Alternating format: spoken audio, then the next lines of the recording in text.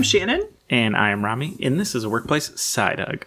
Side hugs are short, sweet, and to the point, just like their real-life counterparts, mini episodes where we give you quick advice or workplace hacks to get you what you need, hopefully, right when you need it. No matter what kind of hug we're giving you, the goal is always the same.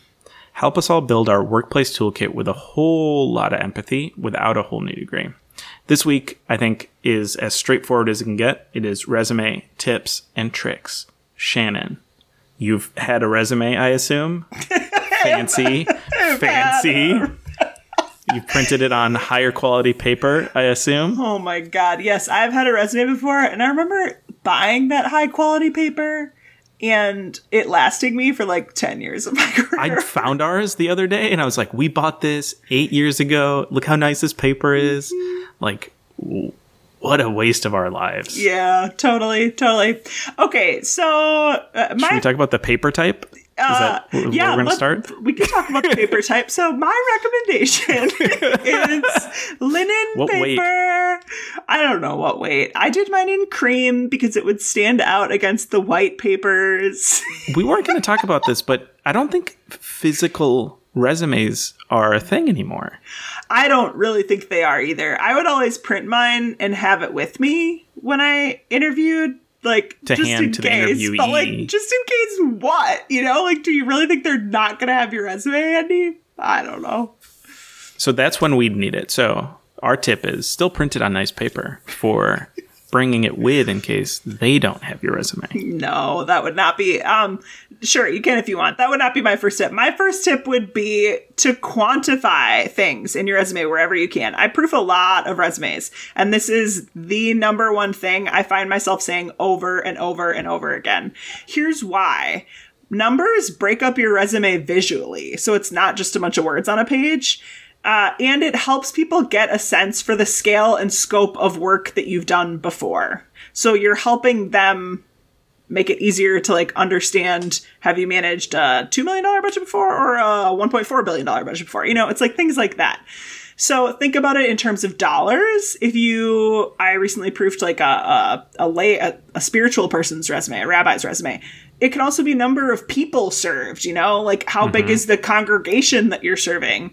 It can be percentages of different things. So get creative and find some ways to plug in numbers on different bullet points. It's the biggest miss that I see in resumes.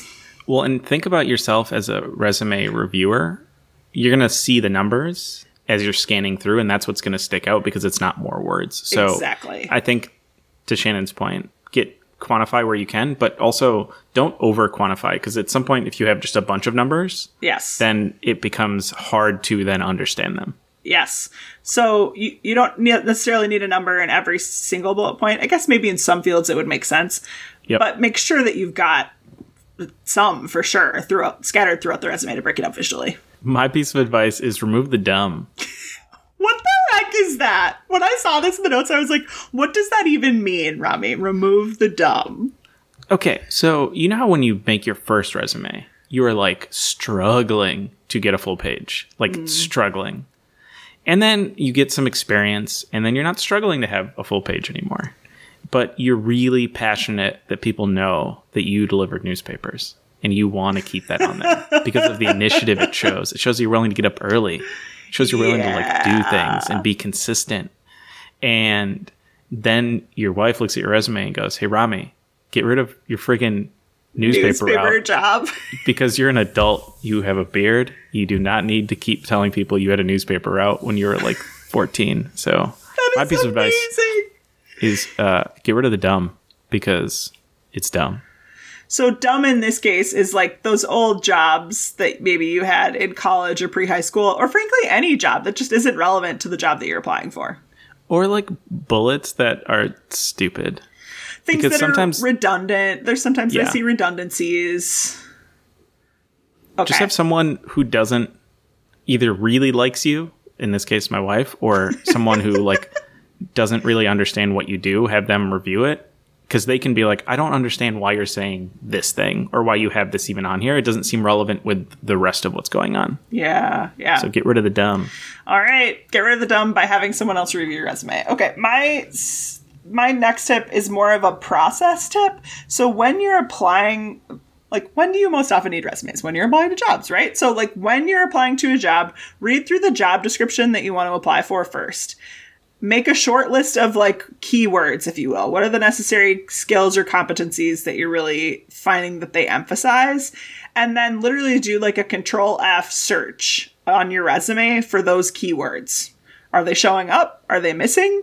If they're missing, it's time to make some tweaks, whether that's just to apply for that specific job or if it's in total. Like, I'm thinking of a client who really wanted to get into the field of customer service, but for specific organizations that she really was passionate about. Mm-hmm. She didn't have, like, customer service anywhere in her resume, you know? So things like that, make sure that you're working the process backwards in that sense, because that's basically what their algorithms are going to be doing, and or the human being on the other end of the table.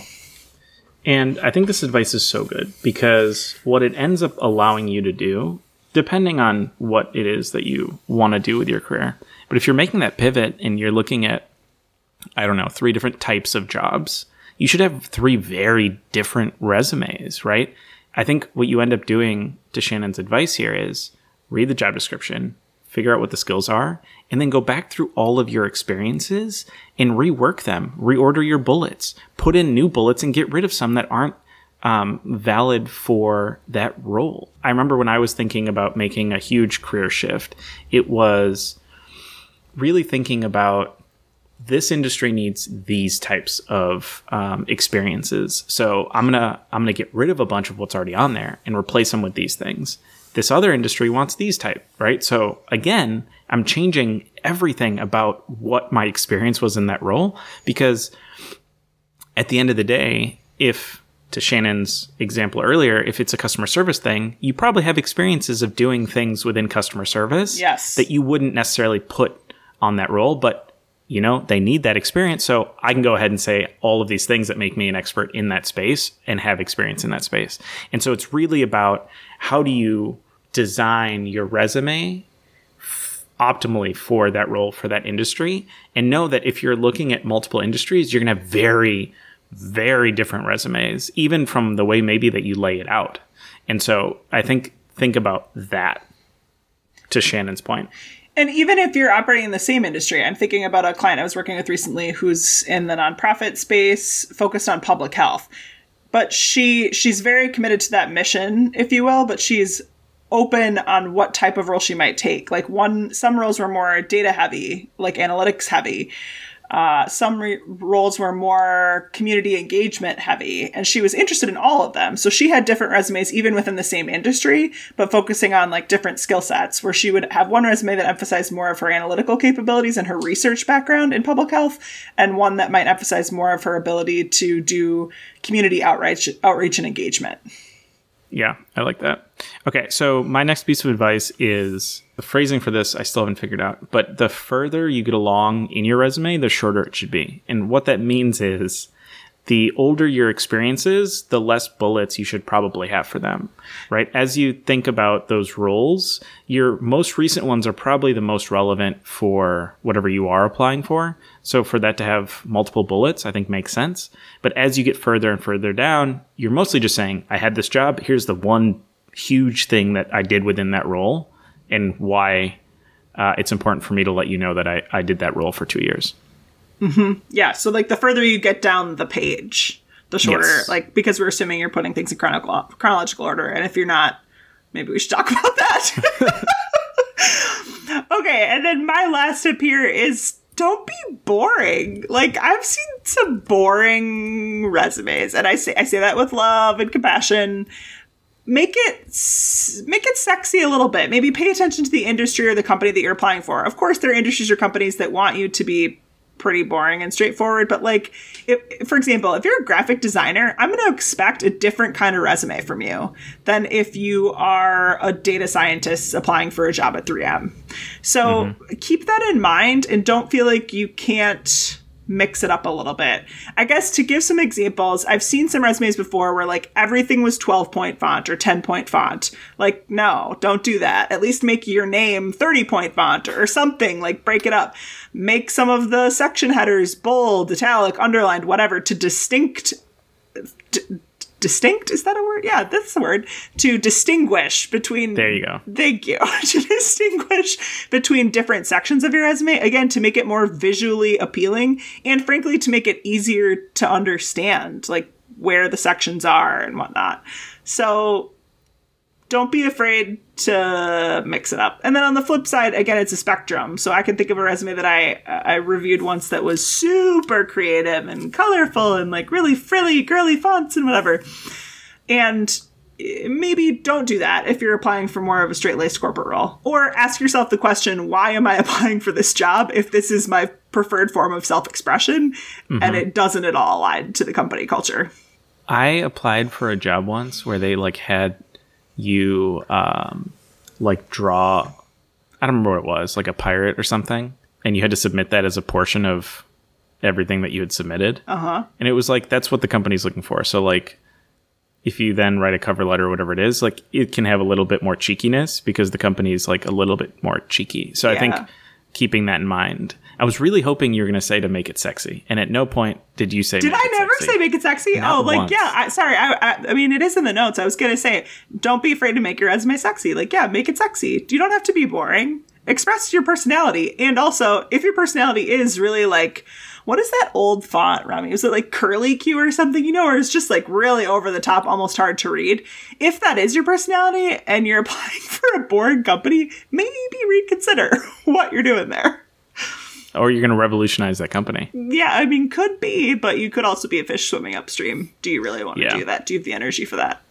Okay, so those are our general pieces of advice. Let's go through a few quick hitting questions and just give you our really quick feedback on these things. So, Shannon, what order do you think a resume should go? Should it go chronologically or relevancy wise? I advocate for chronologically. I think we should also talk about like what sections. Well, so some people have summary sections. We're going to hit that later. So like to me, a typical resume or like an easy to read resume has summary or not. I'm in the anti-camp. Work experience section, education section, and then a skills profile section. As an example, if those are your sections. And then what order would you order your work? Within work experience, it should be most recent to chronological. Yes, so chronological, not relevant. most recent first. That's the camp that I'm in. I agree with you, Shannon. I think chronological makes the most sense. I think the relevancy one is really tricky because then people get really thrown off. As a person reading a resume, it's really hard to say, okay, I can't tell the story of where this person came from and where they've gone if it's not chronological. So I think we agree there. Yes, you can hit relevancy by how much length you choose to put into different sections. So while Rami's tip earlier was like, it should be shorter the older the experience is, it could also be shorter the less relevant the experience is. Yep. So if you don't want to show a career gap, if you will, if you don't want to show like you took a year off because you didn't take a year off, you just did a role that wasn't as relevant, don't put as many bullet points in that role. Okay. Cover letters. Yeah, they suck. I hate them. I agree. Yeah, they suck. I hate them. I think but we have to do them. Some companies require them. Short and sweet. Like it should be 3 paragraphs. It should fill a half to 3/4 of the page. If you're writing a full page cover letter, like nobody wants to read that. It's too much. Yeah, I think a lot of companies will make it mandatory. I think if that's the case, you have to do it. Whenever I have the option to not do it, I don't do it. Same. No one wants to read them. Shannon, what about the number of pages? The advice that I've heard from many folks is when you have less than 10 years of experience, it should be 1 page. If you have more than 10 years of experience, you can begin to expand onto 2 pages. 3, 4, 5. I've never seen a 3, 4, 5 page resume. Again, nobody wants to read that. So I agree. I don't know. You know what though? I'm gonna maybe in academia it's different. I think in academia, I think in other places, you probably have to list more specific things. But then we're probably talking about a CV versus a resume. My sweet spot has always been 1 physical page, which can be front and back. But I think any more than that is too much. And I think the less experience you have, the more compact it should be. I think we always struggle early on to try and fill as much of it as we can, but I think compactness goes a long way. If you can show all of the experiences that you want. Okay, how many bullets do you think per role? No more than 6. Tops. 6 is a lot. I wouldn't have even said that many. Oh, yeah. I think 6 can be appropriate, but it's like if it's 6 bullet points and each of them are 2 lines, heck no. So maybe it's like 6 bullet points and 10 lines max? Yep. Max. Absolute max. And then what about the order of the bullets?